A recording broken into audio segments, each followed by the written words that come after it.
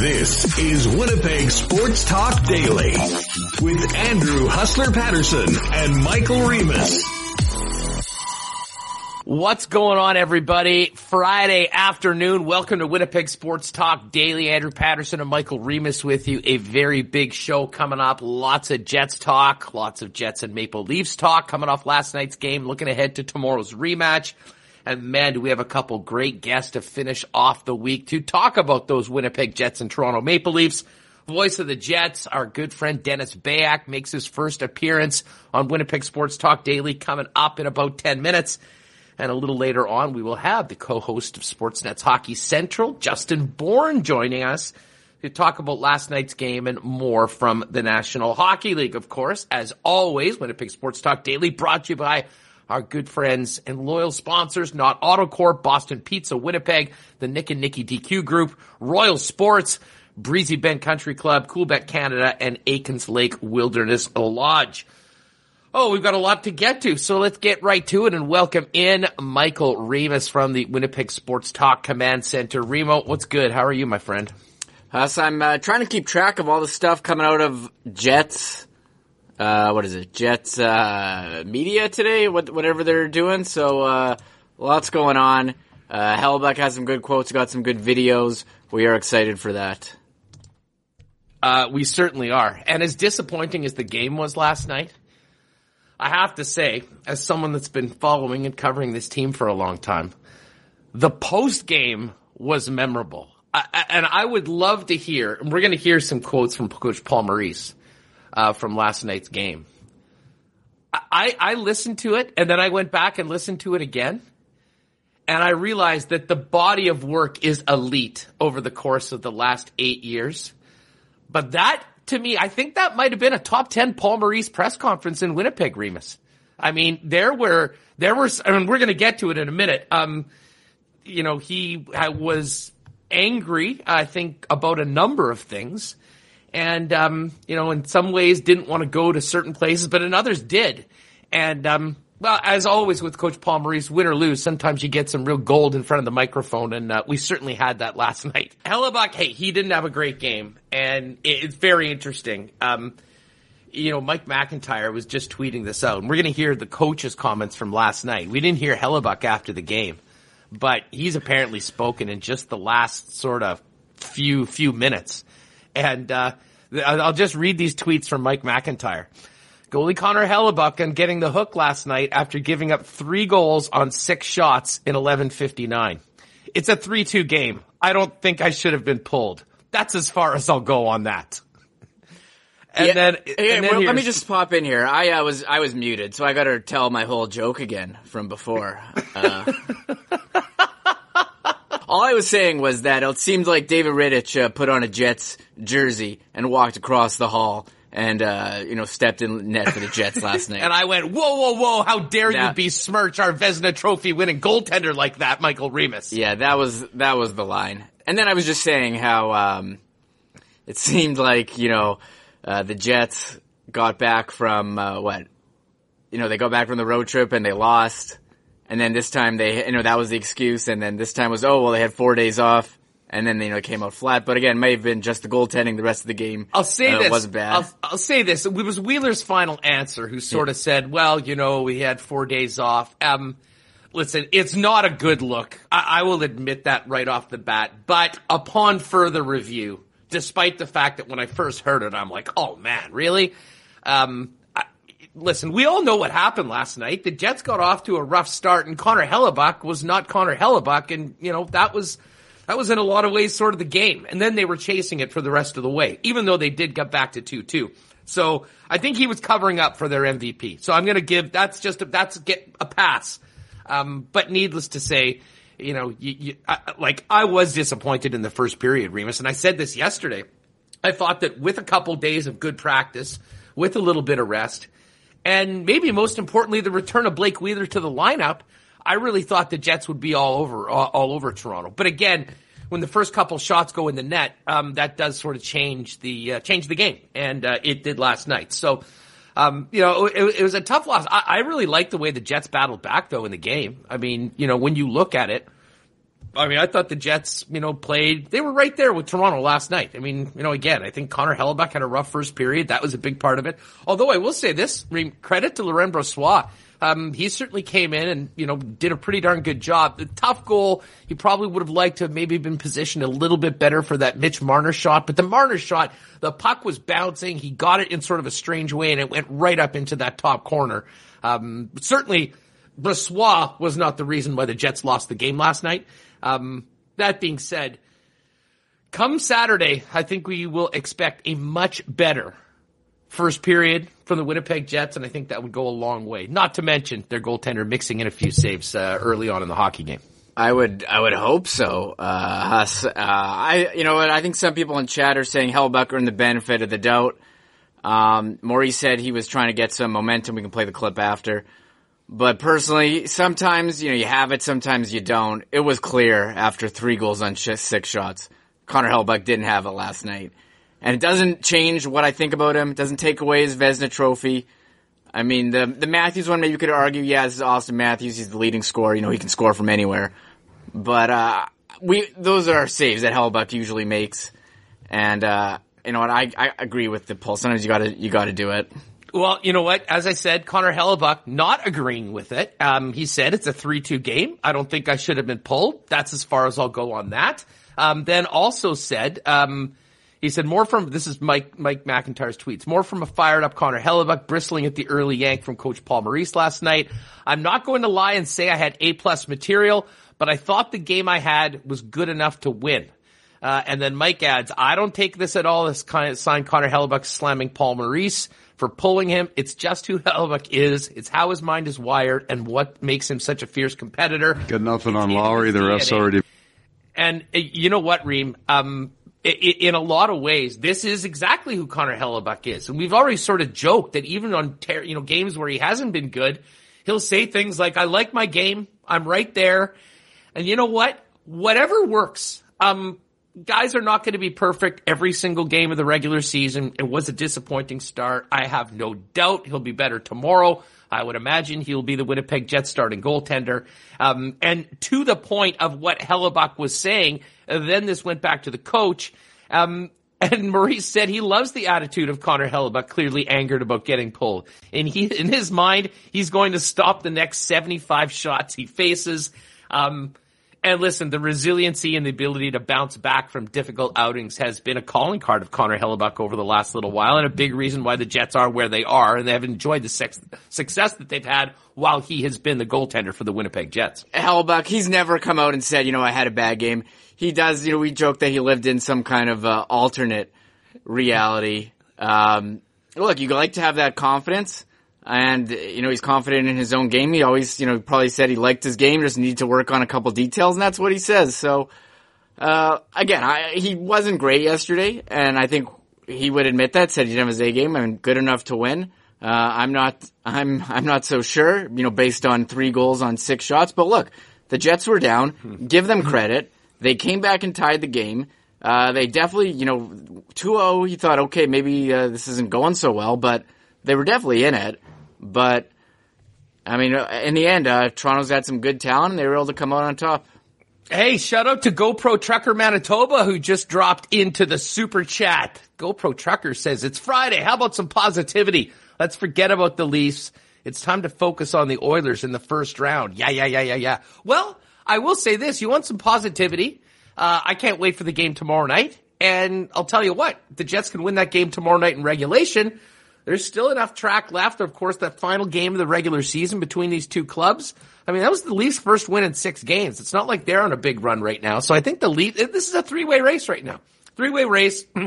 Last night's game certainly does not mean that the Winnipeg Jets are no longer in the conversation for first place. However, GoPro Trucker, and thanks again for the super chat, I will say the most likely outcome is a first-round matchup against the Edmonton Oilers, and I think we can all get into that. We'll be talking a lot about the Oilers next week when the Jets and Edmonton play 2 more times, but the focus for today is going to be the rematch tomorrow night.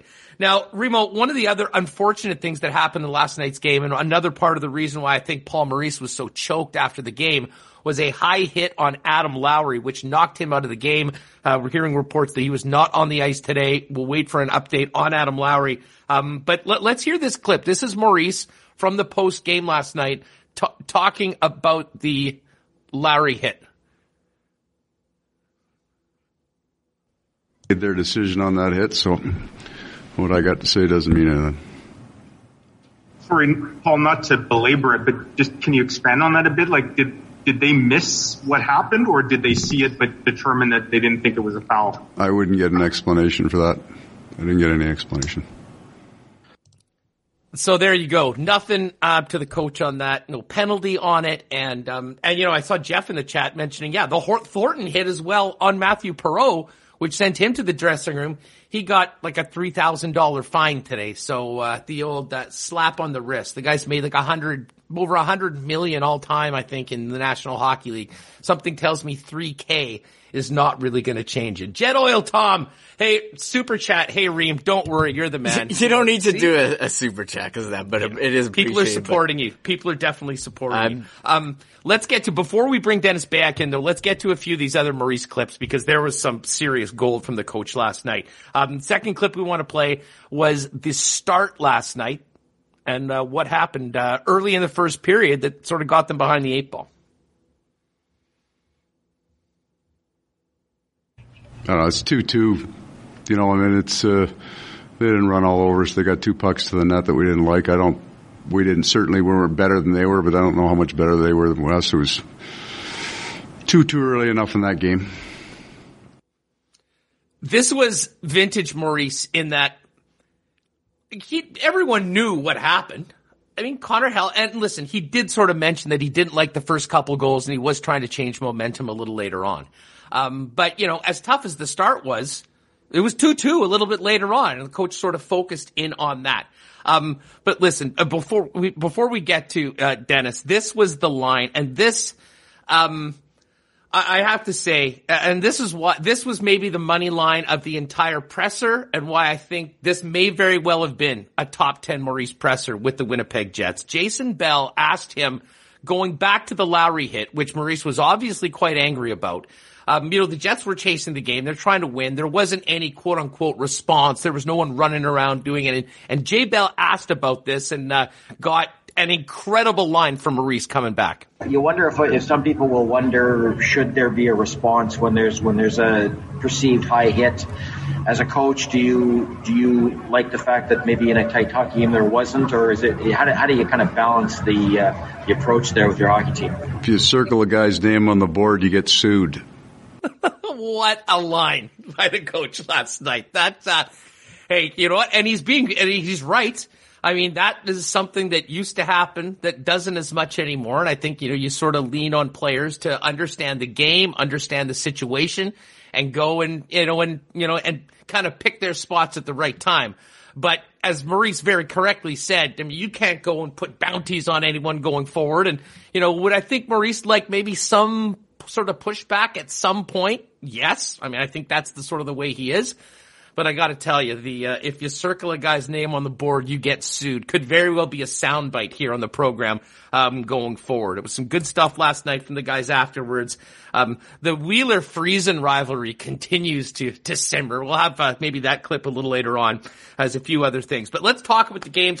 Before we do it, Dennis Bayak's going to join us in just a couple seconds. Winnipeg Sports Talk Daily is always brought to you by Knott Autocorp. Why not get into the vehicle of your dreams at a great price with the help of the Knott team? Go see them, Waverly and McGillivray. Incredible selection of vehicles, including the most Teslas here in Manitoba. And you can also consign your vehicle if you'd like. Find out more at knott.ca or pop down and see them. Tell them the Winnipeg Sports Talk guys sent you to Knott at Waverly and McGillivray. And of course, Boston Pizza, another game night tomorrow. Great time to get that game night meal deal with the spicy pierogi pizza, the Meteor, the 24 case of wings, or call your shot with the pizza pairs.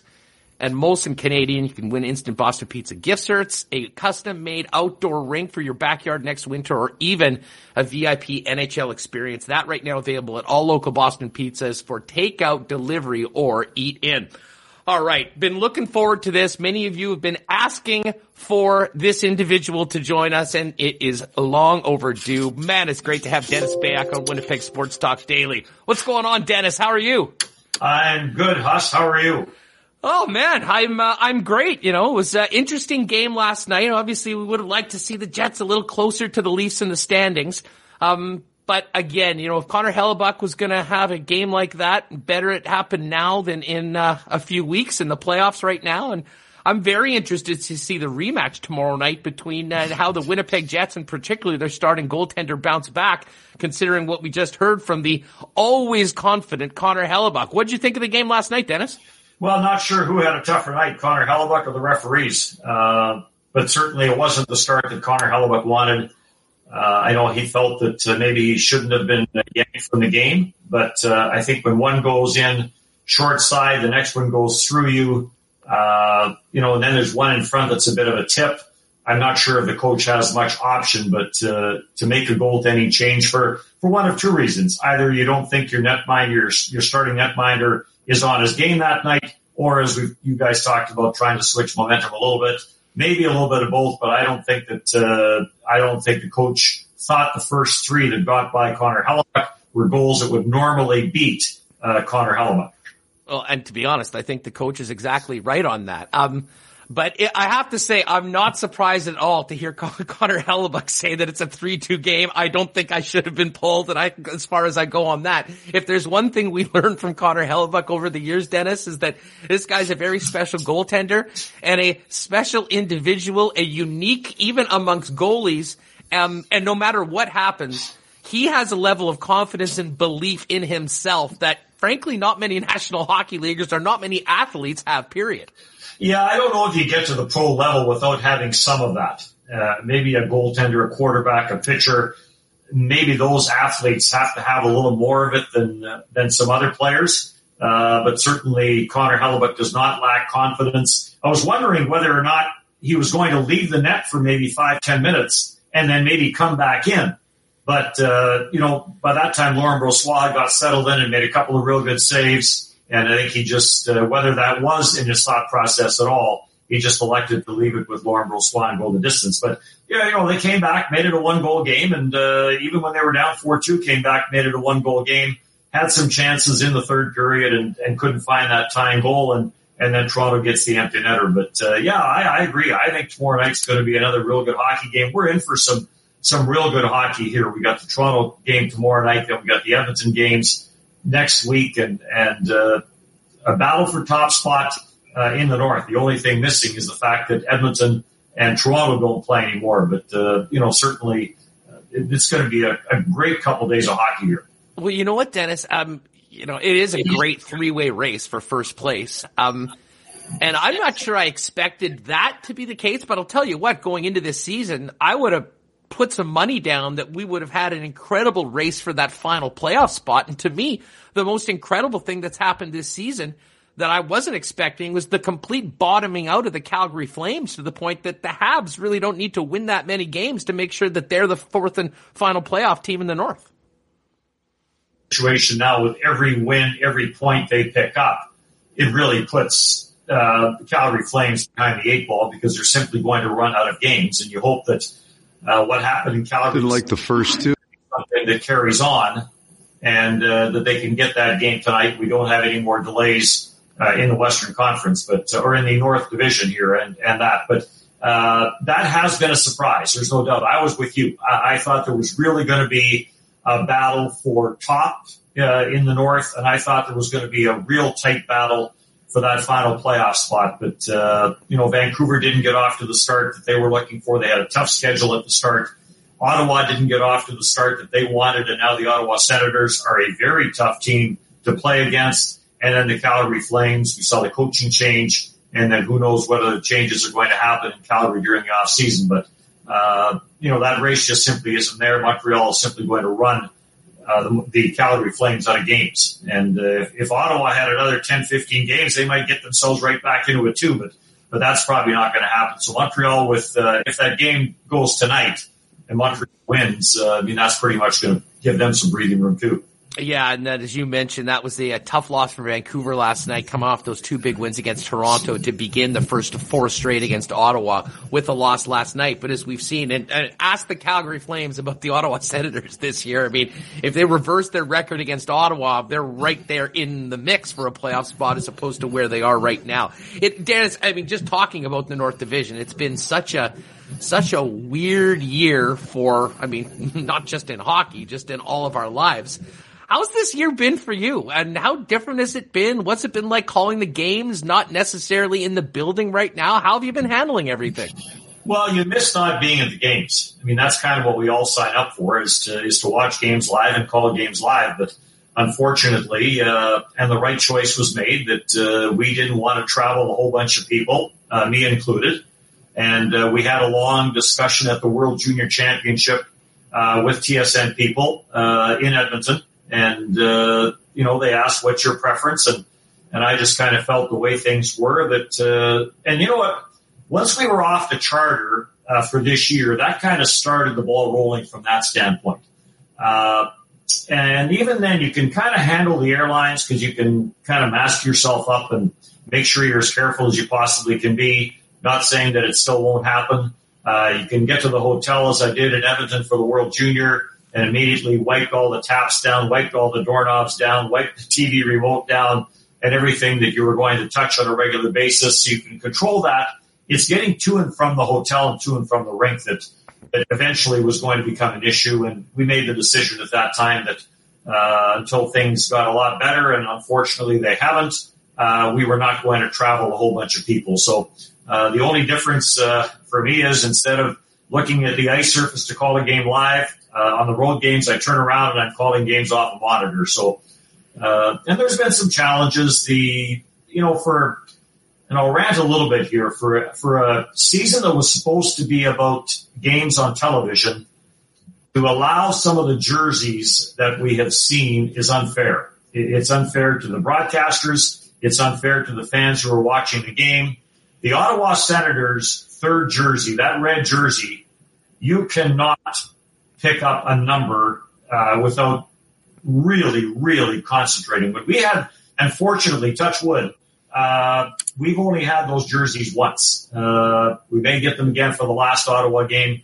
We'll see, but they are almost impossible. I said after the game, I have never, ever worked so hard at broadcasting a hockey game as I did that one. And the Toronto reverse retro jerseys aren't great. Vancouver's jerseys aren't great. The Edmonton Oilers' third jersey that they've had for a few years now is not great. Hard enough to call when you're in the building. Very difficult to call off monitor. And apologize to all the people that have caught misidentification, but it's going to happen again. Sorry. Yeah, well, and those jerseys, not only are they hard to make out, they are also ugly as hell too. So I don't really know if they're doing much. Dennis Beyak is with us, voice of the Jets on TSN.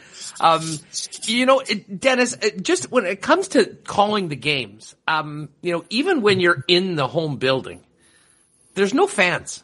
And I'm interested in your perspective, because, I mean, a big part of watching the game and the feeling that viewers get listening to you call a game, as well as Paul, I mean, you sort of feel that energy and the emotion of the building, and it goes hand in hand with the call. How has the lack of fans affected you or changed the call of the game, as well as, what we might be seeing at home? Because, you put in some of the sounds and it does sound normal, but it's obvious that there's something missing, with the massive reactions that obviously fans at Bell MTS Center often provide. Yeah, as the game gets going and as the intensity of the game picks up, if you get a key goal, 3-3 tie, and somebody scores with a couple minutes left, as soon as you say scores, you may, re-identify who got the goal, but then you lay it and you let the crowd take it and let them carry it for 4, 5, 6, 7 seconds, and then you get back into your replay of the goal and carry on as normal. But we don't have that. The noise that you hear, we are hearing in our ears, and that helps. It gives you a little bit of crowd noise, especially on the home games. If you didn't have anything in the building, I'm sure, as loud as I am and some other broadcasters are, I'm sure the players could hear us on the ice. And so they have that crowd noise in the building, and that kind of drowns some of that out. But you do miss that excitement, because that's what gets you pumped up. That's what gives you, on the nights where, things aren't going well from a broadcast standpoint, those are the things that kind of and keep on going. So there's no doubt the players miss the fans. We miss the fans. I've had the ability, I guess, to call some games with not many people in the building. At World Championships, you'll get Norway playing Denmark in a tournament in Germany, and you'll have basically friends and family and the fans that have traveled from those countries there, so you won't have a big crowd. So I've done some games before, but not in the National Hockey League, and that's been a challenge, I think, maybe more for players than anybody else. But again, the most used term from a few years back, it is what it is, and we'll get through it, and hopefully next year we're all back to normal. Dennis Beyak with us here on Winnipeg Sports Talk Daily. Dennis, I wanted to take advantage of, having this format and being able to go a little longer, to go a little bit back with you, because I think a lot of fans are familiar with you as being the voice of the Winnipeg Jets for the last 10 years, but your journey to this point is very different than I think a lot of people in the business. Maybe let's just back up. I mean, you were not always a broadcaster. I mean, you were on the other side of things, kind of similar to me, working on the hockey side of things in the Western League. Let's talk a little bit about your time before you became a broadcaster, and then how you made that transition. Hudson, I think, as you mentioned, working on the other side, I think we get a better handle of things aren't always as easy as they would seem. And if there's one thing that I've learned over the years, that's been it, by being on that other side. And I'll give you the Coles Notes version here, because we don't have enough time. We could go till Monday. We could take the entire weekend here if I gave you the long version. But, I started in broadcasting in Flin Flon. Got a call to move to Saskatoon, which I did. Patty Gannell, who was running Flin Flon when I was there, bought the Victoria Cougars, called me and said, would you come to Victoria? I moved to Victoria. 2 years later, he sold the team. I was going back through Saskatoon. They offered me my old job back at CFQC Radio and Television. I took it. And then there was a change with the Saskatoon Blades. They approached me to join the Blades organization in whatever capacity was needed. The official title at that time was assistant GM, but it was marketing, it was scouting, it was a little bit of everything. Statistics. We had the Memorial Cup in 89, or I'll go backtrack a little bit. We opened up the new building in February of 89. Telecable wanted to broadcast the game. Darryl Lubanicki, our general manager, said, you can broadcast it, but Dennis has to do the play-by-play. So I went back and I broadcast that first game between the Saskatoon Blades and the Brandon Wheat Kings, that the Blades did end up winning. And then after that, the decision was made, can we get you back in the broadcasting booth and still keep you working with the hockey club and doing all the things that I was doing for the Saskatoon Blades? And I got back into broadcasting there. We had the Memorial Cup in 89, which was a huge success thanks to a whole lot of volunteers and a whole lot of people who put so many hours into it. Seattle got the Memorial Cup. They approached me, would you come to Seattle? Went there as assistant GM and did the play-by-play for them for a couple of years. Peter Ranholt left. They said, do you want to be the general manager? I said, yes. I became the general manager of the Seattle Thunderbirds for a couple of years. And that's been in the news here the last little bit here because of Patrick Marleau, who just passed Gordie Howe. In 1994, we drafted Patrick Marleau in the first round of the Bantam draft to the Seattle Thunderbirds. I never saw him play with Seattle. I left, went to Tri-Cities for a year. I was approached by the Americans to come there. We had a real good year. I got fired. We'll save that one for a longer day for you. And ended up in Edmonton visiting some friends, and they said the Oilers are looking for a play-by-play guy. And so I started the ball rolling there and got in touch with some people. And next thing you know, I was the television voice of the Edmonton Oilers, did that for a couple of years. CFRN lost the rights. Wasn't sure what I was doing. I was on my way to cover an Eskimo practice and got a call from Molestar in Toronto, who Molestar at that time owned all the broadcast rights for the Canadian teams.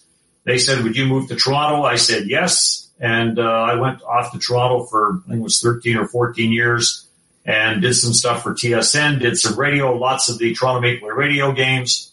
And then when the Winnipeg Jets came back into the National Hockey League, TSN, Paul Graham, who was a friend of mine, said, "We get the rights, would you go to Winnipeg?" I said, "In a heartbeat."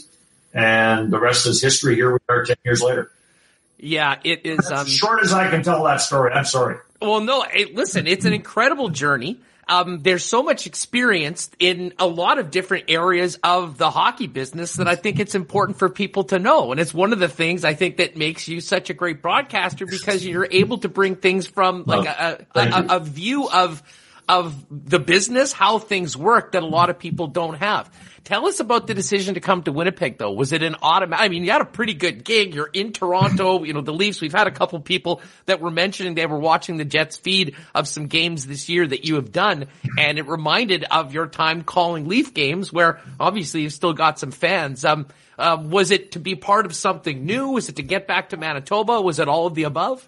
All of the above. And there was one more sidebar to it, that things were changing in Toronto. I still had some time left on my contract. Had a ton of fun in Toronto. Jim Ralph and I did the radio games when Joe Bowen was doing television. Came out to about the 55, 56 games a year is what I did on radio. And maybe the best compliment Jim Ralph and I ever got was people said it was like sitting in a bar talking to you guys as you were broadcasting the game. And then that's what we tried to do. We tried to just, and you know this from your experience in radio, and that's kind of what we all strive for, is just to be part of people's days. But there was things changing in Toronto, and it was interesting because when it first started, the people at Chorus Radio in Toronto said, look, there's a chance that CJOB is going to get the rights. Maybe drop in there in case they have some questions. And that's kind of where the whole thing got started. And then it just kind of went to the wayside. Nobody knew what was happening with the rights. Bev and I were on our way to Wenatchee, Washington. We spend the summers in Kelowna, as you know. We were on our way to Wenatchee, Washington to visit some friends. We were at the Safeway wine store in Omak, Washington. My cell phone rang. I recognized the number as a TSN number. And it was Paul Graham saying, "It looks like we're going to get the rights. Would you move to Winnipeg?" And the opportunity to come back to the province where I grew up in, there's always something intriguing about, and I know this wasn't the first broadcast job with the Winnipeg Jets, but it was the first broadcast job with the Winnipeg Jets, who were back in the National Hockey League after 15 years. There's always something special about being first. And, you know, I love challenges. I love opportunities. And, this one was simply too good to pass up. And you know, maybe other than getting married, probably the best decision I've ever made in my life. Good answer, Dennis. There's a veteran right there for you. It has been an amazing 10-year ride. I think all of us that have been around the hockey club and just the city, even from a fan's perspective, knows how, you know, much it really changed the sports fabric of Winnipeg. What was that first year and even first game? Hell, the first preseason game like for you? We've been watching these Jets Legends pieces that Balls and the guys at the Jets have put together that have been so much fun to watch. Even for someone with as much as experience for you, I imagine that season, especially those early games, probably really stand out as career highlights. Well, first off, I was getting out of radio and going into television more. And even though I had done a number of TSN games, I had done some NHL games for TSN, the second half of doubleheaders with Ryan Walter. I had done some other events for TSN on television. So I understood television.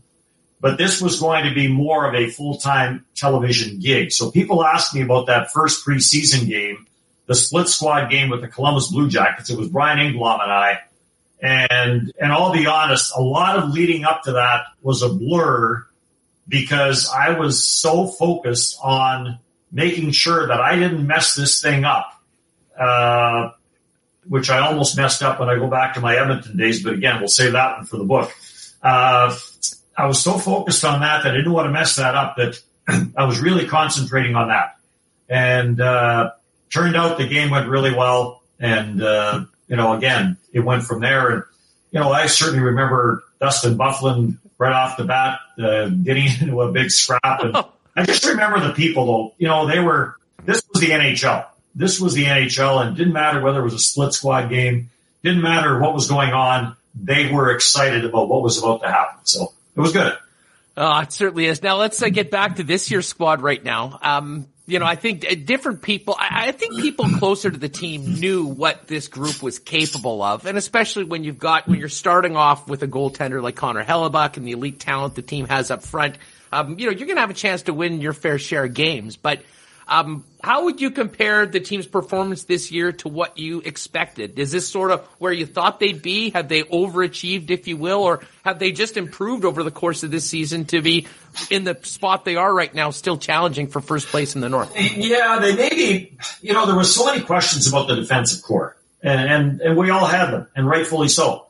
I mean, we kind of saw what Neil Pionk brought last year after the Jacob Trouba trade. Was his progress going to continue? We knew what Josh Morrissey could do. We knew what Tucker Pullman could do. The question mark to me going into camp was Derek Forbort. Was Derek Forbort going to be able to play in the top four and play top 4 minutes with the Winnipeg Jets? Turns out the answer to that is yes.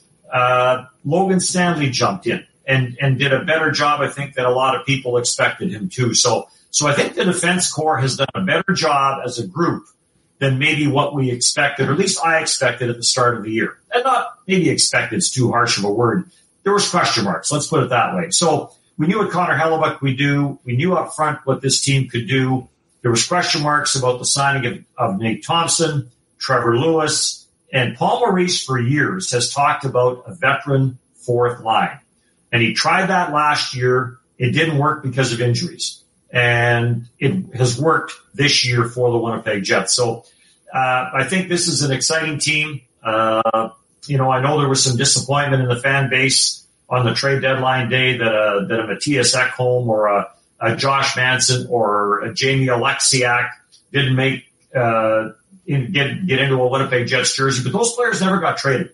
I firmly believe, and again, from being on the other side, I've been involved in some trades where you think it's done and then something happens and it's not done, and then you don't have time because there's a deadline to get it done. We got Chris Osgood from Kelly McCrimmon and the Brandon Wheat Kings when we had the Memorial Cup in Seattle, and Kelly was as shrewd a guy to deal with as there ever was in the Western Hockey League, and I think we're seeing some of that in the National Hockey League right now as well. We got that deal done. And we were trying to convince him that Milt Masted was a better fit for him because we were better stocked on defense. He wanted Chris Dingman. We didn't want to trade Chris Dingman. We ended up having to trade Chris Dingman because we wanted Chris Osgood. That deal came right down to the wire, and it was basically, like 15 seconds before the trade deadline where a third person, there was myself, Peter Anhold in the room, a third person made the call to the league and said, hey, we've got a deal done, so it's going to come in, and we got it done. So anyway, back to trade deadline day. It didn't work out for the Winnipeg Jets, and that's the way it works sometimes. I really believe Kevin Cheveldayoff thought he had a chance at some of these other names that were out there. So now they have what they have, and as long as they stay healthy, it's unfortunate Nathan Beaulieu got hurt, because in a game like last night, I think Nathan Beaulieu might have been a big participant. You go back to last night's game, and we've talked, you guys have talked about Galchenyuk, the Joe Thornton one that he got fined for. To me, the dirtiest hit of all was Foligno on Morris. If you look at it, and I slowed it down this morning, and his shot is perfectly right between the fours on Josh Morrissey's back. And how that one doesn't get called, regardless. So the defense score actually did better as the year went on. Neil Pionk's game progressed. Josh Morrissey's game has progressed. I think Tucker Pullman has fit nicely in there now. So as long as they can stay healthy, they'll be fine. If the depth gets challenged, then we'll see where Logan Stanley is in pressure games, where Billy Heinola is in pressure games, where Dylan Sandberg is in pressure games, where Sammy Niku is in pressure games. But that'll all play itself out. As far as the forward group, I think this group is as good as there is in the National Hockey League. And I look for an exciting finish here and bring on the playoffs. Hey, one more for you, Dennis, and it's been so much fun having you on. A young man you've seen pretty much his entire career. I did a piece for OB today, and I was thinking about the Jets going into the playoffs and this season and, the contributions of everyone. And I mean, Andrew Kopp scores his 15th of the year last night. He's got 36 points in 46 games. And then you think about his contributions on the penalty kill, his contributions on that line that's often has the toughest matchup, what he's done on a second power play unit that's been as productive as the top unit this year. I mean, just comment on his development into the player he is right now. And is there a guy that contributes in more different ways on this hockey club than Andrew Kopp? The organization always felt that there was more to Andrew Kopp's game than simply being a defensive specialist. That part of the game came so natural to him that it became easy for the coach to use him in those situations. But the feeling always was there was more there. And he was not happy last summer after the arbitration ruling. He felt that there was more dollars out there, and he came back maybe with a bit of a chip on his shoulder. And he was given an opportunity, and he grabbed the opportunity. And that's what you like. That always makes a real good story as far as athletes are concerned. When you're given a chance and you grab that opportunity and you run with it. And he got to play, in the top six. And even when he came down from the top six, still convinced the coach, and the coach was convinced he's done enough to stay on our second power play unit. And you mentioned his point totals compared to his game totals. So when you look just at the point totals, you say, well, that's a pretty good year. But then when you look at the games played and you say, Andrew Kopp's not that far off a point a game player in the NHL. And I think that's a credit to Andrew Kopp and everything that he has done. He understands the game so well. When we were allowed to go in the dressing room, if you were ever looking for an explanation, Kevin Sawyer relied on certain people. When you were looking for a real good explanation as to why this happened or what are you going to do going into this game, he was one of the guys you would go to. You'd go to him, you'd go to an Adam Lowry, you'd go to a Josh Morrissey. You'd go to some of those guys that really understood that part of the game and were more than willing to share that. And good for Andrew Kopp because he's worked for absolutely everything that he has got so far. Dennis, you are the best. It was so much fun having you on the program. Hopefully we can do this again sometime. You be well, be safe. Love to Bev, and we'll hopefully have a great hockey game tomorrow night downtown. Huss, compliments and congratulations to you and Michael Remus. I think this market, there is a need in this market for what you are doing, what Kenny and Rennie are doing, what CJOB does after the games and our old employer, TSN 1290, was doing. I just think there's such a need in the market here for what you are doing. So congratulations for your undertaking here.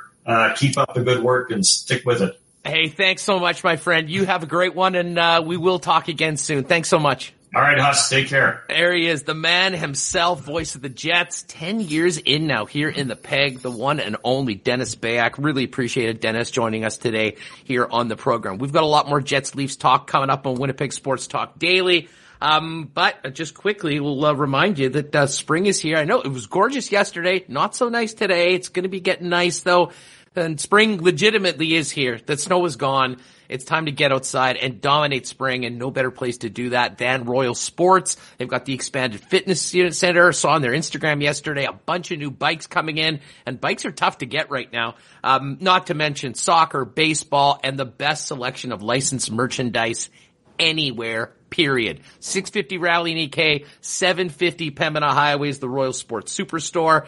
And it's the weekend. Maybe you check out the Nick and Nicky DQs, DQ Northgate, DQ Niverville, Polo Park, and St. Anne's. And as I mentioned a couple shows ago, Nick's just fired up the 2 for $5 treat nights at all 4 stores after 8 p.m., either 2 medium cones, dip cones, or 2 medium sundaes, 7 days a week after 8 p.m. at the 4 Nick and Nicky DQs. And of course, if you're going to need a cake, hit them up, the Niverville store as well as Northgate stores. Masters when it comes to putting those things together. Big thanks to Nick and Nikki for their support of the program. All right.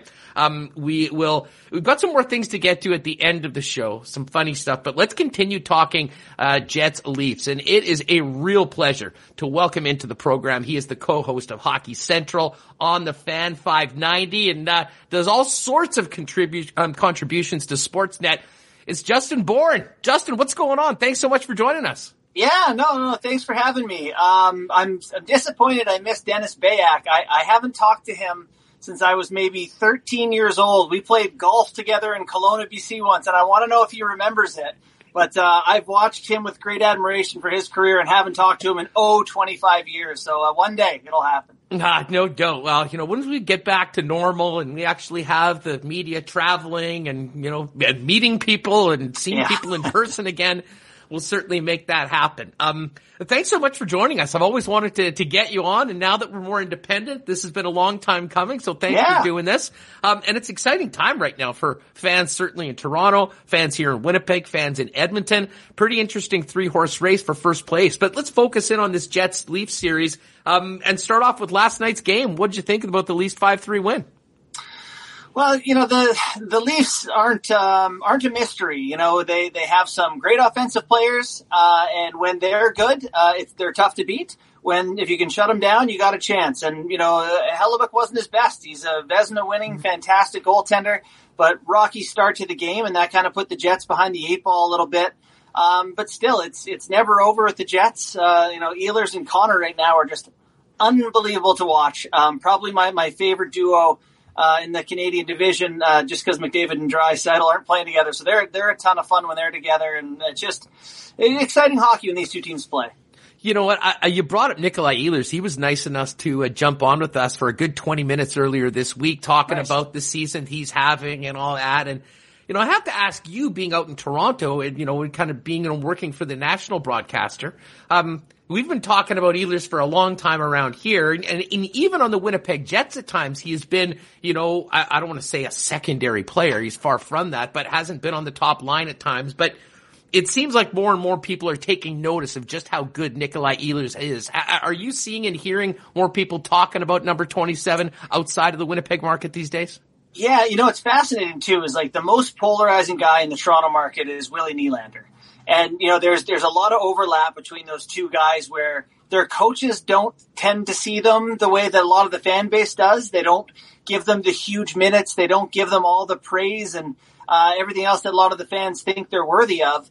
But it's interesting because the coaches are also putting them in a situation where they can thrive, right? And I know that's been a conversation there in Winnipeg, is Paul Maurice in Ehlers' minutes. And, some players are just better suited to eat the lunch of the lessers. And it seems like Ehlers is that guy, and that's, Elliot Friedman has made the case that maybe Ehlers would be a sneaky heart type guy, but I think unless you're playing the toughest matches and the matchups in the biggest minutes, it's tough to get into that conversation. But that doesn't devalue your contributions when you're being put in a position like Ehlers is. All you can do is play the minutes you're given. He's killing those minutes. So tremendous year for him. Just an interesting topic when you talk about the best players in the NHL, where you see him just because of the type of role he plays for the Jets.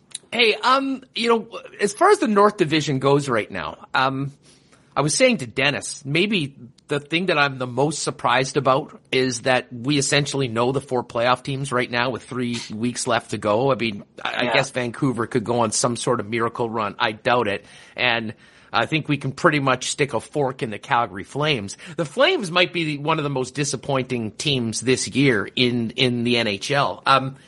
How surprised are you, frankly, that it's pretty much set in stone, the 4 teams, with still a dozen games left in a shortened season? Yeah, I'm shocked. I'm genuinely shocked. If you went back and look at my preseason predictions for how this division was going to shake out, I had the Jets as the biggest wild card. I said anywhere from 2 to 6, and I could see it. They might finish 1 yet, so they were a huge wild card. The Canucks were another team that would not have surprised me if they were really good or really bad. So being really bad, I'm not going to say I'm shocked. Certainly, they're on the low end of expectations. But the Flames I was most wrong on. I thought this was a team that a 2-3 seed, everyone in the division looked like they were going to play the same way to me. And it's like, okay, the Jets, tons of offense. I don't know about that defense. Leafs, offense. Not sure about the defense. Canucks, Same thing. You can go do that down the line. But the Flames, you like that decor. You like their depth up front. I don't know. I can't explain it. They can't either. They fired the coach. Still nothing better. At some point now you got to say, okay, the core is the problem because we can't seem to fix it with superficial changes. Well, I've been doing some shows with Pat Steinberg in afternoons over in Calgary, and it's been fascinating, being in this market and really focusing on the teams that have a lot to play for and are excited about the playoffs. And, Calgary, the fear for Calgary is in that market that they're once again in no man's land. Like, people are worried they're going to go on a little bit of a run here at the end of the season and, again, just be good enough to pick 13th or 14th overall in the draft. But I have to say, considering where we're at in Brad Treleving's tenure there and the aggressive move to fire Jeff Ward and bring in Daryl Sutter, who we know is going to be there next season, it certainly sounds like there is going to be some significant moves in the offseason. And for the first time in a while, significantly shaking up that core that has been there for the last few years, dating back to, when they were the top team in the West before getting bounced in 5 games by the Avalanche a couple seasons ago. It's funny, they finished as the top team in the West, and since then, it's been bad news for the Flames. I mean, you get bounced by the Avalanche in the first round, and, they had the Bill Peters situation, the coach firing. It's been bad. And, unfortunately, Tree Living now has been there this is 5th head coach. The core is kind of aging out. It looks like you might need to rebuild and restructure. And if you're saying, all right, you've had however many years, it's been 9, it's been a long time, with him at the helm. At some point, are you going to want him to be the guy who makes the decisions about your core and your biggest players? Maybe you're comfortable with it. I certainly think he's a capable guy who's made a lot of good decisions. But at some point, the stench reaches the highest part of the organization. And he's just like, it's not been good enough, and someone's going to have to pay the price. Justin Bourne is with us. Remus, if you can, give me that note again. Dennis, of course, you mentioned the golfing, Justin. Dennis is listening, or obviously tuning in afterwards, heard you mentioned.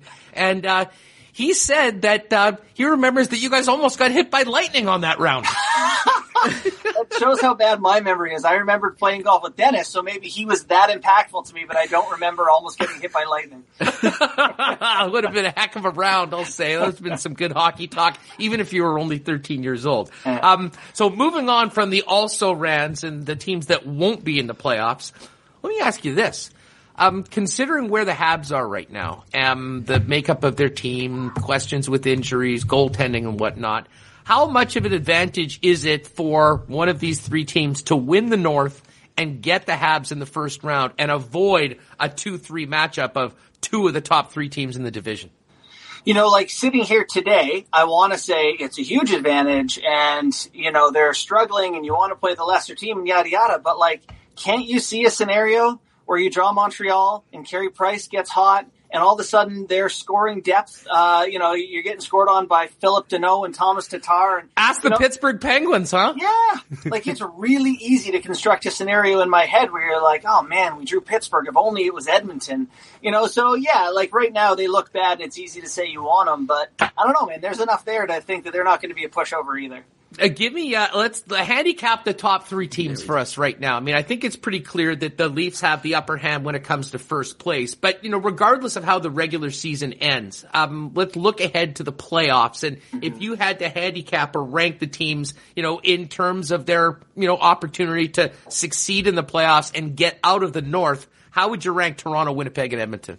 Just like that, Toronto, Winnipeg, and Edmonton. With the Oilers remind me of the Cleveland Cavaliers when LeBron James was the only good player on the team and he was dragging them to the finals with you, me, and their dog to get to the, for the rest of the rotation. And, he can only do so much. But in basketball, you can touch the ball every possession. You can be on the court for 48 minutes. You can be the guy. The Oilers are not a very good team with 2 of the 3 best players in the world, 2 of the 5 best players in the world, depending on where you sit on subjectivity. But I just think those guys are so good and so impactful and so dangerous. They're going to beat you some nights. Can they beat you 4 times out of 7? It's asking an awful lot. So the Jets, to me, just are far more depth to their lineup and way better goaltending. So it's the Toronto, Winnipeg, Edmonton for me. Yeah, goaltending. surprisingly was a bit of a story in an unusual way here in Winnipeg last night. Connor Hellebuyck didn't have a great start and got pulled, although he did say today he shouldn't have gotten pulled, and he'll be back in. Did he say that? Oh yeah. He said I thought I was playing good enough to win. Didn't like the call, and Maurice for his part says I love that. I'll tell you what, goalies are already a bit of a different breed, but there's goalies and then there's Hellebuyck. And I mean, he's a goalie, isn't he? He's maybe the most interesting and entertaining interview, not just in Winnipeg, but one of my favorites in the entire league. Yeah. And the one thing, and it does not matter if he gives up 6 goals on 7 shots and get yanked. He'll come afterwards and say, you know what? I like my game. I believe in what I'm doing. I mean, he has a level of confidence and belief that sometimes defies reality, but it's a big part of what has made him a Vezina Trophy winner. And I'll tell you what, a guy that when you break down these teams and knowing how important goaltending is I think a real source of confidence for both Jet fans as well as players in that room. It's funny you mentioned that because I'm just thinking of like interesting things said in the media lately. And you have Hellebuyck saying that he didn't think he should be pulled. You have Elvis Merzlikins last night saying, you know, like it's basically a train wreck in Columbus. He just wants to delete the season, forget about it, never think about it again. You have Robin Leonard talking about being lied to about the vaccinations and, you know, the whatever else in Vegas he was on about. I mean, it's all goalies. Goalies, man. It's all goalies. You had Jordan Binnington fake punching people not that long ago. It's like, it's high drama coming from the crease. Thank God for them or we'd have no personality in the game at all. Hey, you know, you brought up Elvis Merzlikins, and we're going to listen to those comments a little later on. I mean, it's stunning what has happened there. And especially for people in Winnipeg. I mean, Patrick Laine is still, a huge favorite of, I would say, the majority of Jet fans. And, you know, I think even though he was traded in a deal, people are excited about Pierre-Luc Dubois, who, you know, Paul Maurice said maybe had his best game as a Jet last night and seems to be getting ready into playoff form. I have to ask you, I mean, what do you make of that situation in Columbus right now? I mean, it seems like it couldn't get much worse. They can't keep talent in Columbus, and that's in the NHL. You just can't win if you can't keep your guys. If, you know, Panarin doesn't want to stay there and Bobrovsky doesn't want to stay there and Duchesne doesn't want to stay there, and over, it's so hard. So you need your homegrown talent to be exceptional. You know, a guy like Dubois wants out of town because he's not getting along with the coach. It's just really, really hard to maintain the team and contend. And once it falls apart and you don't have the elite talent and you've lost some of that doubt, you're in real trouble. You know, Tortorella has had those guys pulling in the right direction and believing in the cause. And now that they're a seller, Nick Foligno's out of the room. You know, the stars aren't there. It's bad. Tortorella, I guess, is, you know, who wants to pay 2 coaches in a season you're not going to win anyway? Maybe that's what's going on there. But it's tough to watch for a city that has built a fighting, scrappy team for years despite a lack of talent. It's tough to watch right now. Listen, I think Jarmo Kekalainen is the guy going forward and will be the one that will presumably get a new coach next season. But, you know, when we look to the off season, I'm not sure there's a more interesting spot in the league as far as pretty much I think everything is on the table. You know, I mean, listen, the top stars are getting benched regularly by the head coach. I would imagine, considering what they gave up to get the likes of Laine and Roslovic, they'll try and find someone else to come in and make that work.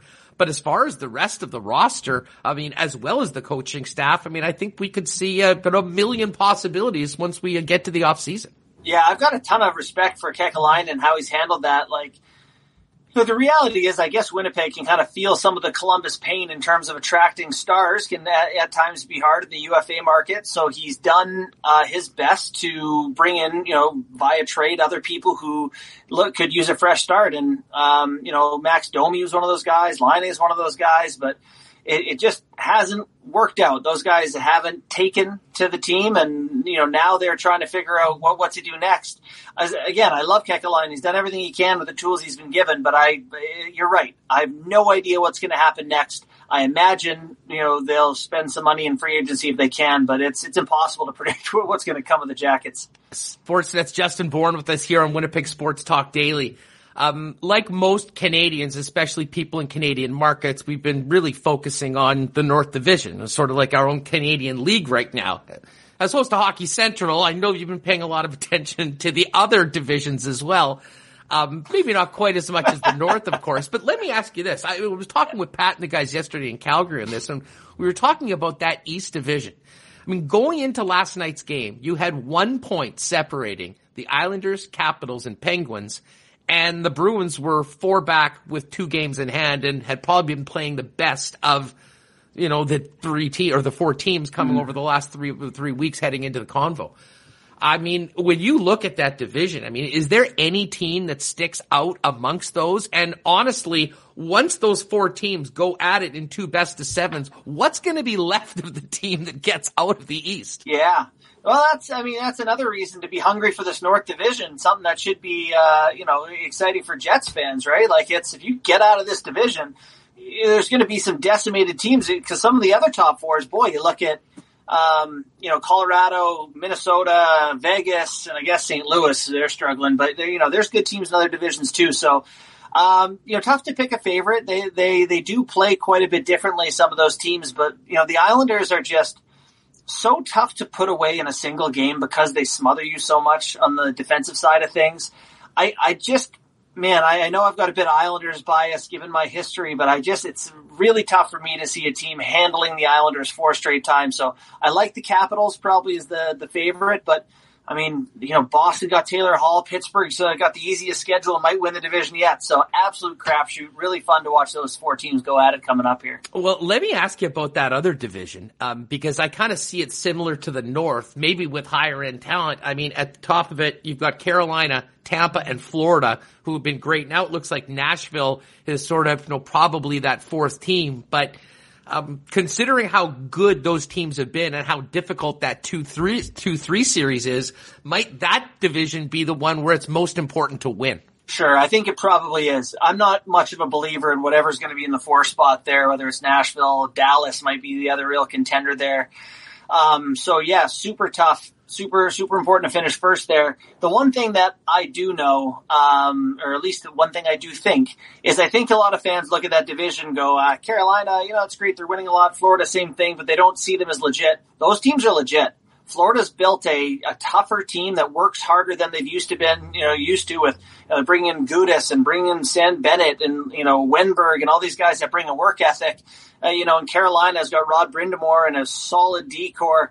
Those are teams now. Those are not teams that are having good seasons. Those are deep teams for a long time to come. So Tampa's got their hands full. They're struggling. Victor Hedman doesn't look like the Norris guy that we're used to seeing the past month or so. I'm pumped for playoffs this year, but to be honest, it's going to be a long slog to get there because we kind of know who the teams are in every division. I just kind of want to get her started. Well, and as far as the West goes, we touched on that for a minute. I can't see any scenario where we don't get a second round matchup between the Colorado Avalanche and the Vegas Golden Knights. And to be honest, dude, that might be the best series of the entire Stanley Cup playoffs. It might be the Cup final. It's silly with the NHL, the way it is and the way it's organized. It's tough to get the best against the best in the final like the NBA gets so often. But no, Colorado, Vegas is happening, and I love that it's going to happen.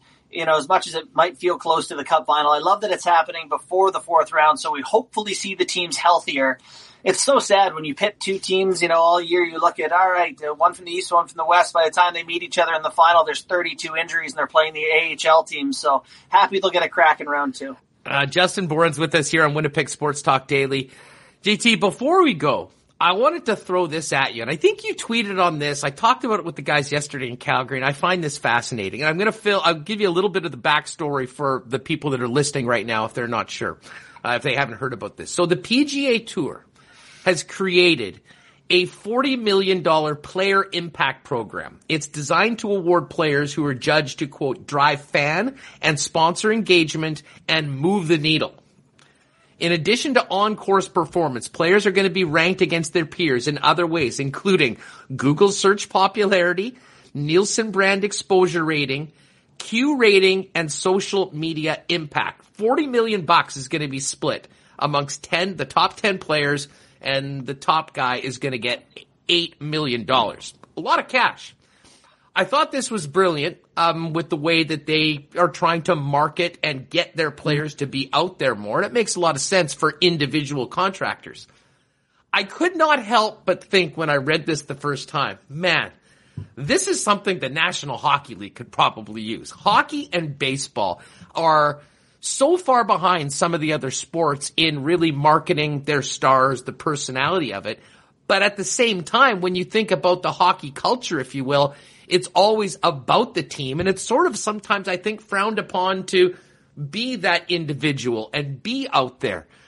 Could the NHL, and I don't know how you would set this up, how exactly you would reward certain people for doing it, but I think we agree that more of the players out there is better for the game and better for the league.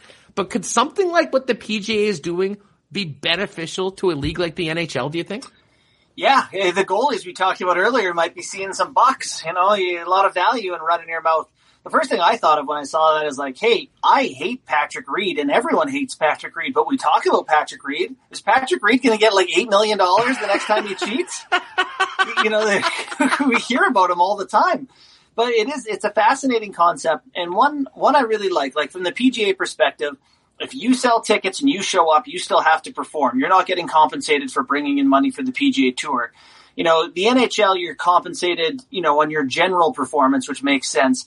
I do think that, there's huge value in the league for having people who can bring in fans who might not otherwise be hockey fans. And that tends to be people who can engage in social media, and they're willing to do interviews and they do a good job at them. And I think hockey needs this badly. We really are suffering from a lack of star exposure. I think here in Toronto, we are I'm the host of Hockey Central with Jeff Merrick and Anthony Stewart. I've been on for a year and a half. Maybe we've had 2 Maple Leafs. I think we had Mitch Marner once. Never Austin Matthews, never Nylander. It's not like we're not asking to get these guys. And it's not just our show. It's, the access to these guys, because their demands, in fairness, the demands on these guys are huge and they have a million things on the go. But I just don't think we know players well enough, and fine, even talking about the Toronto market, move that to other teams. Heaven forbid anyone know who Rupe Hintz is and what he's doing in Dallas, or, we just don't know the players enough. So if they're incentivized to show themselves to all of us and introduce themselves to the world, in a league that's up against the salary cap and sees the middle class pretty heavily squeezed financially, I think it would be the best for the league, for the fans, for the players. We got to find a way to get these guys out there more, because they're really entertaining and really good people in general. Justin, this has been so much fun having you on the program. Folks, give him a follow at JT Bourne. And for folks, where can people find you, watch Hockey Central, and hear you on Sportsnet? Give us the rundown on where we can see more of your content, JT. Yeah. If you're Twitter's a good spot, but yeah, sportsnet.ca is where I write, and then I sometimes get to be on TV with some of the Hockey Central pregame shows. So yeah, just tune into Sportsnet. Hey, when this is all done, we'll get you here for a round, and we'll bring out Dennis Beyak and get the band back together. I would love that. That sounds great. Thanks for having me. Thanks for your time. There he is, Justin Bourne. Give him a follow on Twitter at JT Bourne. He is the co-host of Hockey Central on the Fan 590, and a great hockey follow. Highly recommend you giving him one if you aren't already. Man, that was great stuff. So much fun having Dennis on, and I really was looking forward to having Justin on. He's, one of the best in the biz covering hockey in Canada, and it was great to have him on. And, shout out to Michael Remus for making that happen. Speaking of Michael Remus, let's check back in with the command center and, get my co-host back on here. Remo, great stuff with Dennis, great stuff with JT. Have you calmed down from the beginning of the program and have you kind of got back into Hellebuck mode, knowing that you're the best and doing a great job and we're going to finish strong? Yeah, I'm good. It's good to have some time here. Listen to some great stories from Dennis, who immediately texted me. He's like, Justin may not remember that we played golf together in Kelowna and almost got struck by lightning. I was like, Justin just mentioned that to start the interview. So I thought it was pretty funny how they're like, hey, the other guy may not remember. It was almost like Match Game or something. Isn't it a newlywed game? But yeah, awesome to hear Dennis. And Justin, I've been following him for a long time. We used to have him on, I think, with Rick all the time. And then when he was with the Athletic, and then we couldn't when he moved places. But now I was like, hey, let's call Justin. He's got a lot of experience playing pro hockey.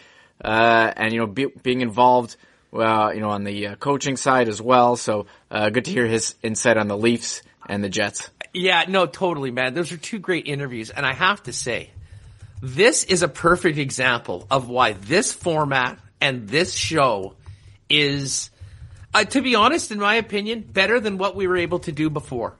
Because again, we can have a lot of fun. Obviously we've got incredible sponsors that are enabling us to do this.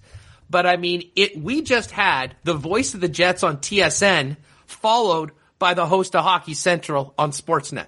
And, as independent contractors, Reem, we can play with everybody right now. So, it's a heck of a way to do it. And, obviously we're appreciative of the support of those guys to come on right now.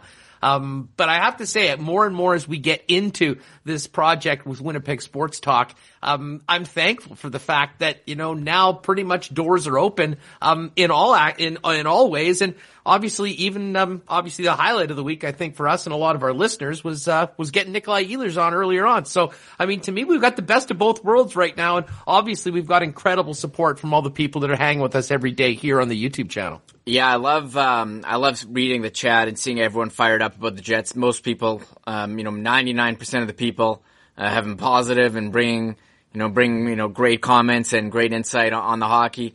And you get the odd, thing here or there, but, we can move on and have some, continue to have a great chat and, have some great discussions about, the Winnipeg, Jets hockey team. And of course the Bombers. We talked to Willie Jefferson yesterday and whatever else, fun stuff we want to bring up. I know we had a lot of fun about Tom Brady's Instagram post about not liking the new number rules in the NFL. By the way, Brady last night, and we were talking about him, he does have a pretty good social media presence. But he did that tweet where he was complaining about all the numbers on Instagram. And then on Twitter, he posted it and quote tweeted it with, "I'd like to speak to the manager." Yeah. So, yeah. Listen, I can't stand him. Well, actually, I can stand him. I have an incredible respect for him, but he's been a nemesis of mine for a long time. And I'm counting down the 10 or 11 months until the Chiefs get revenge on the Tampa Bay Buccaneers. But that will be a story. Speaking of the Chiefs and the NFL, draft next week. We'll definitely have Andy Mack on. Reed Fowler's going to join us. We will get some NFL content next week as we get ready for the draft. But listen, before we get to the cool bet lines, Remus, a couple things I wanted to get to. Why don't we get the Elvis Merzlikins up here? Because I know you've got that clip. Justin and I talked about it. Was very weird last night. They lose to Tampa 3-1. Empty net goal. It was a 2-1 game. And I believe it was the winning goal.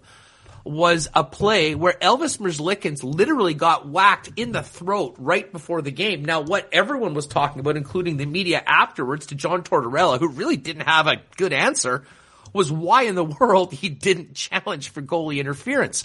Anyways, I think all of that sort of just built up and the losing, the horrible season they've had, the mood around Columbus right now. And as Justin said, we got some gold from a very frustrated goalie last night in Elvis in Columbus. Here it is. I'm tired. I'm tired of losing the game. I know we are trying, but this is getting embarrassing. It's just it is what it is. I'm gonna be honest with you guys. It's painful. I mean, sitting in that locker room, and trust me, we are trying. We seriously are trying. We didn't give up, but it's just really so bad year, I think, that, I just want to finish it and delete this year and not think about it. What a line. Finish the year, delete it, and not think about it. And to be honest, I love stuff like that because it's honest, it's real, and you'd have to think, Remus, that pretty much every member of the Columbus Blue Jackets, including a couple former Winnipeg Jets that have a lot of fans here in the Peg, are feeling the exact same way. Hell, Tortorella's probably feeling that same way. It just seems like it's worse and worse there. How bad can it get? And then he's like, he's like, we are on a 7-game losing streak. We're on our way to becoming Buffalo. That's when you know it's really bad. And we've been speculating that John Tortorella not going to be brought back as head coach there. How can they? I'm amazed that they didn't do it already, just to maybe, just so you didn't have stuff like that from Elvis after the game. But I guess they're just going to run out the string with him. Yeah, it would be nice to be able to delete memory like that and just put it away and not think about it. And he was saying how the losing's affecting him too. He said he can't sleep. It's got to be tough coming to work knowing you're just going to get pumped every time, and there's nothing really you can do. He said we're trying. You just feel helpless. And they had a good year last year. They made it to the playoffs, beat the Leafs, and now you're into this. So I don't know what you do next. They were the big winners of the deadline to me, getting the 2 first-round picks for David Savard and Nick Foligno. I mean, those are nice players, but it just says, what was available at the trade market. So we all want Columbus to succeed, especially if you're here and you're still a fan of Patrick Laine.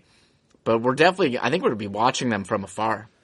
Hey, shout out to BA. Split just dropped a fin in the super chat. Remo, buy yourself a beer. Yeah. Don't be so hard on yourself. You are the man.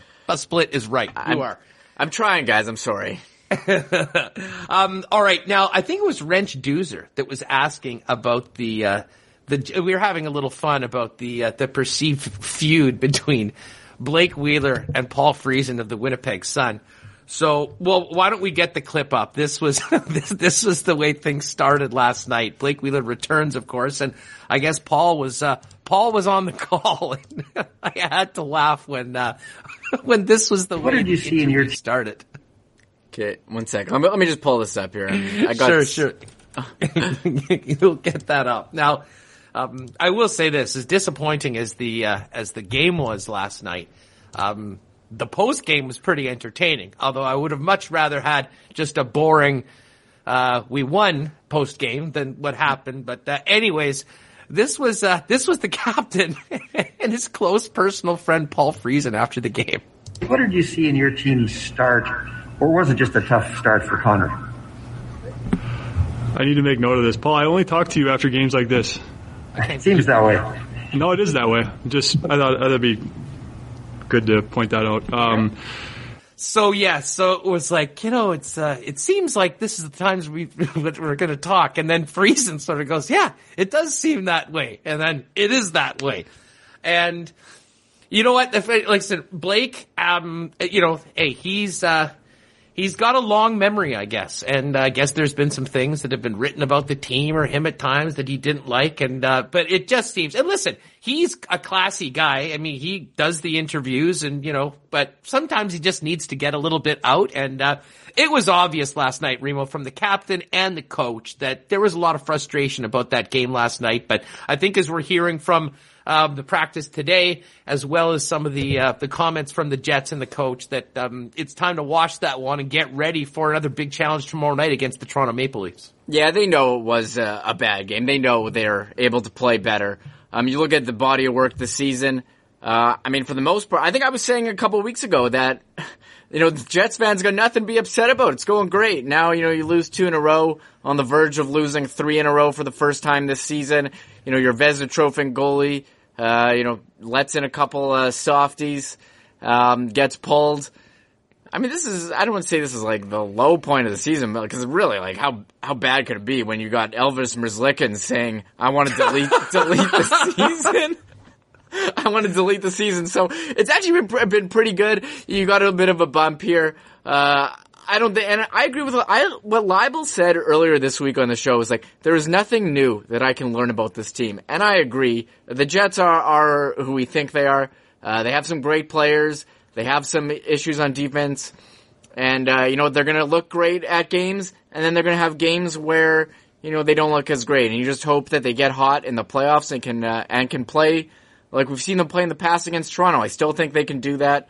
I'm sure they'll be fired up on Saturday. There's a lot of people here in chat saying the Jets, the record on Hockey Night in Canada on national games this year hasn't been the best. I don't have like the math on that. If someone wants to add that up, I'm kind of curious what it is versus regional games versus national.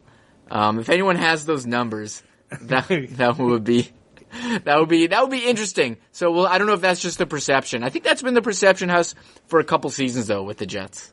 All right. Hey, listen, if you can, Remo, I just want to play again the Maurice clip from last night from the Jason Bell question, because he was in incredible form last night. And from what I'm reading, from Mike McIntyre, had a couple beauties as well today from the availability. But if you just popped in, we hit a few Maurice quotes from earlier today, but the one that could very well become a clip on Winnipeg Sports Talk going forward, was his obvious frustration being expressed about a lack of anything on the Galchenyuk elbow on Adam Lowry. But, he expressed how choked he was about that at the beginning.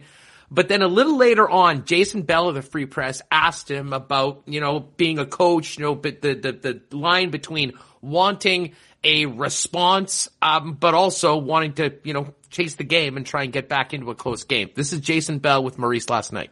You wonder if some people will wonder, should there be a response when there's a perceived high hit? As a coach, do you like the fact that maybe in a tight hockey game there wasn't, or is it how do you kind of balance the approach there with your hockey team? If you circle a guy's name on the board, you get sued. The combination of the line, the delivery, and then just that the nonplussed face at the end of it made that. The more I think about it, that might have been a top 10 Paul Maurice presser from his time in Winnipeg. And as I said earlier, Remus, the bar has been set very, very high. I mean, in all seriousness, we are lucky when it comes to having Paul Maurice as this head coach, because, he answers the questions, he lets you know how he feels, and every now and then you get some real legitimate emotion like we got last night from the coach, and I think fans are here for it. I sure as hell am. If you circle a guy's name on the board, you get sued. Yeah, I have that on a button right now. So that's the face at the end, he's not happy. And he's like, look, like, even if I did, if we did go in the room and say, hey, this, Galchenyuk just took out our newly signed, shutdown center, I'm not going to tell you that I'm sure they talked about it, but yeah, you can't. I'm sure they just like wink at each other, be like, hey, like, that wasn't cool that he did that. We got to do something about it. Yeah, well, listen, the story certainly isn't over. At least the media was asking Coach Maurice about it today. And here's Mike McIntyre tweeting, NHL Jets coach Paul Maurice, when asked if he believes the Maple Leafs are a dirty team. This is money. I don't think so. The league has said they're not, so we'll abide by the league's rulings. But they are a poorer team. There's some fines. Probably looking at some part-time jobs now. That's probably what he looked like while saying that. yeah, that's exactly right. Of course, as Mike mentioned, Zach Hyman got fined last week for hitting Neil Pionk in the face with the stick. Thornton got fined today for hitting Matthew Perreault in the head. There was Foligno's hit from behind on Josh Morrissey, and then Adam Galchenyuk injuring Adam Lowry with the headshot right now. So I'll tell you what, I'm here for Paul Maurice being pissed off right now, and I think they've got a pretty good reason to be exactly that. And hopefully that will come out in the way the team attacks the Leafs right off the opening faceoff tomorrow night in a big game downtown. The comments in chat, everyone says he looks like a pissed off dad. I'm sure like you could do like a nice meme. I'm sorry for people listening to podcast. Like with this picture, you got like the white text on top and like something on the bottom. I mean, it'll be a WST original. It reminds me of like an Office Space like Lumberg. Yeah, I'm gonna have to ask you to, give me a hand in those TPS reports. Man. It was this has been the most entertaining these press conferences have been all year, other than maybe Patrick Laine off the beginning of the year being like, hey, I'm here, aren't I? And we all know how that ended. You're right. The Jets YouTube will have all of this from today. We'll have some fun with that. And of course, looking forward to the game tomorrow. Speaking of which, tomorrow, I do believe I'm going to be jumping on the CJOB pregame show tomorrow, 2 hours before the game. So you'll certainly want to check that out. Remo, I want to do a quick golf update for our friends at Breezy Bend Country Club. Course opened again yesterday. Everyone seemed to be quite pumped to get back out. It was beautiful. I don't know how many people are golfing today. But again, if you're thinking about joining one of Winnipeg's premier private clubs, they've got a waiting list right now for next season. Find out more at breezybend.ca. So it's the Zurich Classic of New Orleans. Henrik Stenson and Justin Rose tied with my guy Tony Finau, who's paired up with Cameron Champ. They're 11 under par. Ricky Rowensky and Peter Uihlein at 10, along with Victor Hovland and Chris Ventura, Spilly Horschel, Sam Burns, and Usti and Charles Schwartzel, the South African team. Today they are playing alternate shot. Tomorrow it'll be back to best ball and then alternate shot for the final round. Let's get to Cool bet lines for today. Oh, and by the way, speaking of lines and speaking of wagers, a new edition of the Lock Shop comes up tonight. If you haven't already, and you're listening to the podcast feed, Spotify, Apple Podcasts, search the Lock Shop. It's myself and my good friend Dustin Nielsen from TSN in Edmonton. And we'll broadcast that live from Dusty's Twitter feed at Nielsen TSN 1260 tonight at 9 p.m. in Winnipeg with picks for tomorrow, NHL, Major League Baseball, and the weekly run into the wide world of wagering. And speaking of the wide world of wagering, Remus, before we get to these numbers, Thursday night is the night that I usually, try and find some of these more obscure wagers to make. Now, there are a few things that I can't really put on the program because the timing doesn't work, but I can tell you I'm looking to go back-to-back on the disc golf tour after winning at 4-1 with the Saki Bomb last week. We've got a couple picks for disc golf, and I did win my first KBO bet of the year with the LG Twins last night. I think they played at about 4 a.m, so it was always nice to look up, see a crooked number on the account. Yeah, that's because the LG Twins came in. So on the show, we're going to have an Oscar pick, courtesy of maybe the brightest mind in cinema, the host of Cinephile, Adnan Verk. Made a point of yesterday on the program in Calgary asking him for a couple picks. There's a lot of chalk, but I do have a good 2-1 pick for the Oscars, which we'll drop on the program a little later on. But as far as right now, let's take a look at tonight's games and tonight's lines at coolbet.com. A big game with the Chicago Blackhawks taking on the Nashville Predators. Chicago, desperate to get a win if they can do it. Assuming this Calgary-Montreal game is still on, that's an interesting one. Flames, a very slight favorite, -111. Habs, -105. Nashville on the road, favorite against Chicago, -135.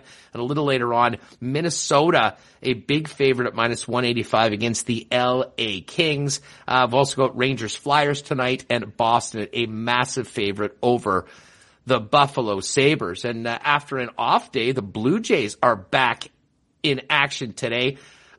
This is an interesting line, Remus. Blue Jays +151 going up against the Tampa Bay Rays. People still kind of slow to come around to just how good Steven Matz has been for the Jays in his first 3 starts. Sorry, he has been good, and the Jays lineup has been good. I don't know, Tampa, they got Tyler Glasnow. I mean, he's no slouch himself. He's pretty good. So, you think Matz has been good. 3-0 and a 1.47 ERA. Glasnow's got a 0.73 ERA. So, we'll have to see. I think Glasnow has a better track record.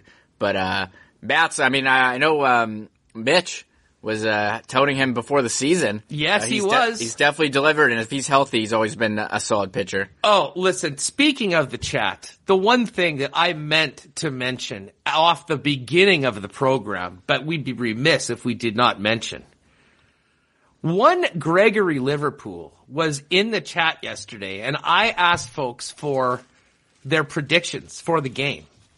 And anyone that was here will remember that Gregory dropped a Winnipeg 9, Toronto 8 prediction in the chat, which we all said, Greg, you're nuts. But Remus, Greg wasn't looking very nuts about 5 minutes into that game last night, was he? There were so many people commenting at our Twitter. Hey, who was the guy who said 9-8, 9-8 in chat? Because it was looking pretty crazy early on, when it was like 3-2, then. So I was like, yeah, it's G Liverpool. So shout out to Greg, who said the 9-8 prediction. And I screenshotted on our Twitter on Sports Talk WPG of the chat. And it's like, he's posting it and someone's like, let's be realistic here. Another person's like, Greg, you're nuts. Greg swings for the fences with all of his predictions and all of his takes, and for a little while it looked like Greg was the smartest guy in the room last night with that crazy first period and all of those goals. Hey, folks, if you're with us right now on YouTube, do us a favor. Hit that like button. I think you may just need to close the chat. Hit the thumbs up. You can get back in there. It definitely really helps us out. And, of course, if you can, spread the word about Winnipeg Sports Talk Daily. Let your friends know if they haven't already subscribed or downloaded. Get them to do that. We'd love to continue growing the group. And I got to tell you, this has been just an awesome week and really highlighted by Nikolai Ehlers. But, as I mentioned earlier on, today's just a great reason why we're having so much fun doing this, being able to have a great broadcaster like Dennis Beyak join us from TSN, as well as having the Sportsnet guys come on as well from Justin Bourne. So it has been really, really good. Before we go, Remus, what's up for the weekend? You back at the zoo or what's going on? Yeah, let me look at the forecast. I think I asked my son yesterday, do you want to go to the zoo? And he said he wanted to go walk around and see the polar bear and tiger he wanted to see.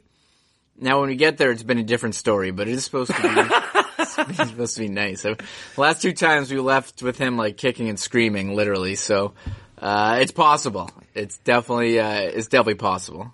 All right, Kate, there's one more thing we need to discuss before we get out of here. And last night, folks, I was finishing up some work, getting ready for the lock shop, and I realized that, no, Remus, you need to stay on for this. I realized that, you know what, Remus probably streaming right now. And if you haven't already, if you're on Twitch, at mremus, usually playing NHL with a bunch, and some of the crew that are often on his streams are also here. Love to have them. Oh no. But I knew that we both got this new baseball game, and I thought, you know what, maybe he's playing the baseball game. I'll just check that out. So I pop in, and all of a sudden I see what looks like one of these, gun games, first person shooter. There's like zombies and strippers, and it was pretty wild. And I'm looking at it, and there's all these letters on the screen. And then after a little bit, just kind of trying to figure out what game it was, I realized that in the bottom left corner, there's a camera on a keyboard. Oh, and God. I'm like, oh, wow, this wasn't even a joystick game. He's actually doing one of the keyboard. And then I looked a little closer and realized that this is a typing video game that basically is combining some sort of zombie shooter with typing. And what people maybe do not know is that Michael Remus is, in fact, a typing savant. And I have to tell you, that was a bizarre game. You can let us know what the game was. But I can't believe that you've kind of found the intersection of your typing skills and a video game into what we saw last night on the stream. I just sat there with my jaw wide open, not believing what I was watching. I can't believe you bring this up. The game's called Typing. I can't believe you bring this up. This has already been a rough day. It's called Typing of the Dead. So yeah, it's a zombie game, but instead of shooting them with a gun, the zombies hold up like phrases that you gotta type before they come and get you. And I can type pretty quick, so I figured let's How did you try become this. such a good typer? I mean, because you were on the max difficulty, and we're absolutely destroying everything. Yeah, I'm really fast, so I just learned at a young age. Some people learn how to play like an instrument like guitar, and I learned the keyboard, the computer keyboard. So if you go to like typeracer.com or something, I do that for fun pretty quick, but maybe not. There's always someone better than you, as good as you think you are. So. Yes, okay, but Split was in there. The Jorgasm? Yeah, it Jorgasm? Was, you did get one at one point in that game. I learned, Mavis Beacon. This is like Mavis, the like 18 plus Mavis Beacon teaches typing, Mike K. This was the craziest game. Yeah. It's not one to roll up for your 12-year-old to teach them how to type. That's not what we're suggesting here, I couldn't believe how explicit this game was. I remember playing it years ago, but I was like, yeah, I got this new computer, I'll try it out. But actually, I want to bring something up, Huss. I know you like opening cards. I do open cards, so I got a pack from Dollarama, just like for fun, the checkout, they got these packs. I pulled out this beauty. It's a Mr. Rogers card from... It's a Mr. Rogers card from Pro Set 91-92. He's the celebrity captain of the Pittsburgh Penguins. This is one of the weirder cards I've ever pulled. So I'm thinking about getting this thing graded. It's going to be in a top loader. I'm putting that one in the vault. No one's getting their hands on that. Oh, okay. You know what? Speaking of cards, can you go to your DMs, Reem, and grab that picture I sent you of the card I got in Dusty's break? People will like to see that. So last night, Nielsen, who I'll be doing the lock shop with later on, he's a huge hockey guy. Basically, the leader of the crack pack, always cracking packs. So he hooked up with these guys called the Break Kings who are doing hockey card breaks. There was one it was like 1920 Upper Deck clear cut, really high end cards. It was 15 boxes, and each box just has one card. They're all autographed or, they're special. So I'm like, you know what? I'll support them. I'll go in on that. I'll buy the Jets, who are one of the cheapest teams. So again, there's only 15 cards. You've probably got about a 50-50 chance of hitting something. Whoever at Philly, I think, got like 3 cards, like really, really nice ones. But I did, in fact, hit a Winnipeg Jet card last night, and it is a beauty. Remus, can you pull it up? There it is, folks. The signed, autographed Sami Niku, 48 out of 83. Upper Deck canvas, beautiful shot of him walking down the hallway beside the Rise Together. I'm not sure whether Sammy has much of a future here in Winnipeg, but Remus, through the beauty of a hockey card break, I have a one-of-a-kind memento of Sammy's time here in Winnipeg, which, to be honest, had a lot of walking around in a suit, which might be why he's in a suit on the hockey card that I got last night. Yeah, you said one of a kind. That's actually 48 of 93. That's true. But yeah, that is actually one of 83, not one of a kind, one of 83, which is his jersey number, of course. Yeah, actually, I think he's wearing number 8, or he signed it number 8 because he switched to number 8. Oh, your microphone came unplugged in. Uh-oh. Anyways, yeah, it is kind of funny. Sami Niku has had a lot of trouble getting to the lineup, so it is ironic, or not, that his card would be of him not in uniform and in a suit. Uh-oh, Hustler's USB cord. I never did anything. That's not on me. Can you hear me? Yeah, just change your audio source so it's your headphones. But yeah, well, that is quite the pull, Huss. So there you go. Any Sami Niku fans, eat your heart out. I've got a signed Sammy from the. You're gonna get that thing graded? I said Dan said in the chat he's sending in some cards soon to get graded. So make sure you get that thing graded like number 10. Oh, the Earl of Eli. Shout out to the Earl. He's one of our go-to guys for information on the card business. We'll do something on cards. The business is blowing up right now, so we'll certainly do that. And obviously, there's a lot of great local card shops to support. Or if you want to get into some of these breaks, it's a lot of fun too to put a little bit of cash in and see if you get lucky with the big hit. We did have some. Here, Sandy's popping in late. She says, I missed the start of the show. What's up with Lowry? Any news? They had no news on Lowry, correct? They did. The biggest news was Hellbuck saying he didn't think he should have got pulled. I think that was the most entertaining thing, and they'll be ready for tomorrow, and we'll wait and see. I would think Harkins, to get to some real Jets, I think Harkins would just step in for Lowry. I think it kind of messed them up.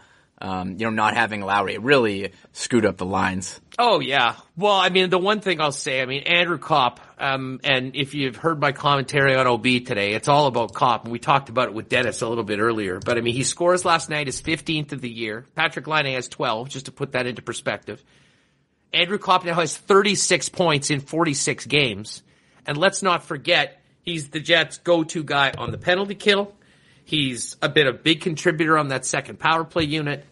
He's usually in a shutdown role against the top competition, and he's having a career year. And I'll tell you what, dude, timing is everything, and Andrew Kopp's timing is perfect because he has proven just how important and versatile he is to the Winnipeg Jets, and you'd have to think he will be a major priority to get signed as soon as this season is done, regardless of how it ends. Yeah, and I'll never forget, he came on 1290 after he signed that deal, and he went to arbitration, and he was not happy. He was... And full credit to Andrew Kopp. He's a guy who's always spoken his mind.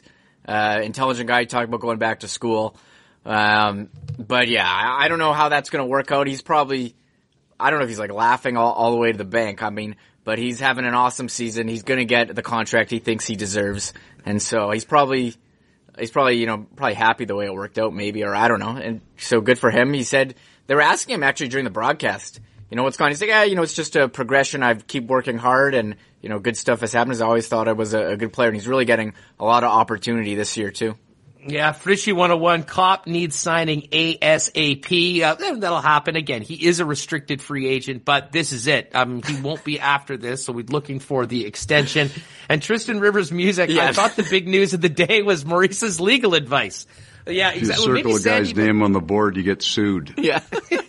There it is. Don't circle anybody's name on the board. Don't talk about it publicly. They'll figure it out going forward. Man, what a great week on the program. Gonna give a shout out to our friends out at Aikens Lake Wilderness Lodge too. If you are looking for a little bit of a getaway coming up over the next few months, usually they're packed with Americans. That's not happening right now in June. So, what's normally the most popular month of the year to get up to Aikens, there is some availability. Find out more, aikenslake.com, or hit up Pitt to Rent on Twitter at Aikens Lake.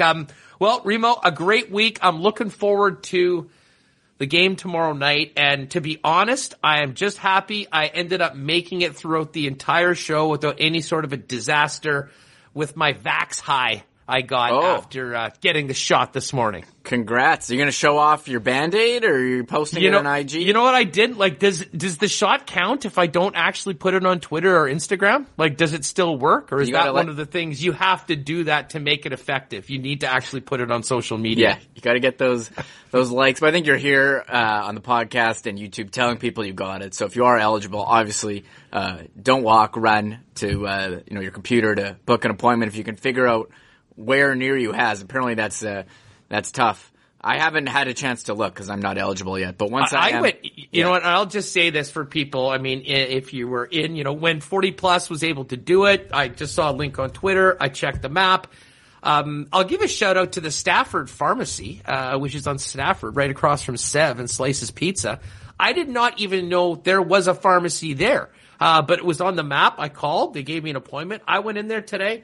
It was easy. There wasn't a ton of people around there. Gave me the shot. Had to hang up for 15 minutes. I'm out of there. Feeling good. So, anyways, hopefully that works out for everybody else. It's good for you. It's good for everyone. And it will help us get back to games soon, or sooner as opposed to later. All right. Thanks so much to Dennis Beyak. Thanks so much to Justin Bourne. Folks, if you're in right now, before you leave, do us a favor and hit that like button. Don't forget to tell your friends about Winnipeg Sports Talk Daily and get them to subscribe. Enjoy the game tomorrow. And as always, big thanks to our sponsors, Not Autocorp, Boston Pizza, Nick and Nicky DQs, Royal Sports, Breezy Bend, Cool Bet, and Aikens Lake Wilderness Lodge. And of course, next week, Assiniboia Downs on board. We're 1 week away from the Kentucky Derby. We'll look forward to talking about that. Remo, great week. Thanks for everything, and have a good one. Yeah, thanks, guys. Thanks for putting up with me. Yes, that was a fun one. It was a great week. We had some great guests, Ehlers, Jefferson. Someone mentioned they like Dave McCarthy the best with they called it a cane. It's actually a staff. So we've had a lot of fun. Great stuff. Hey, folks, have a great weekend. Thanks for being with us. We'll see you Monday afternoon right here on Winnipeg Sports Talk Daily. And check out the Lock Shop tonight. Have a great weekend. Oh, my God. Oh! Shut it down. Let's go home. Thanks for tuning in to Winnipeg Sports Talk Daily. Make sure to subscribe on YouTube and your favorite podcast feed at winnipegsportstalk.com.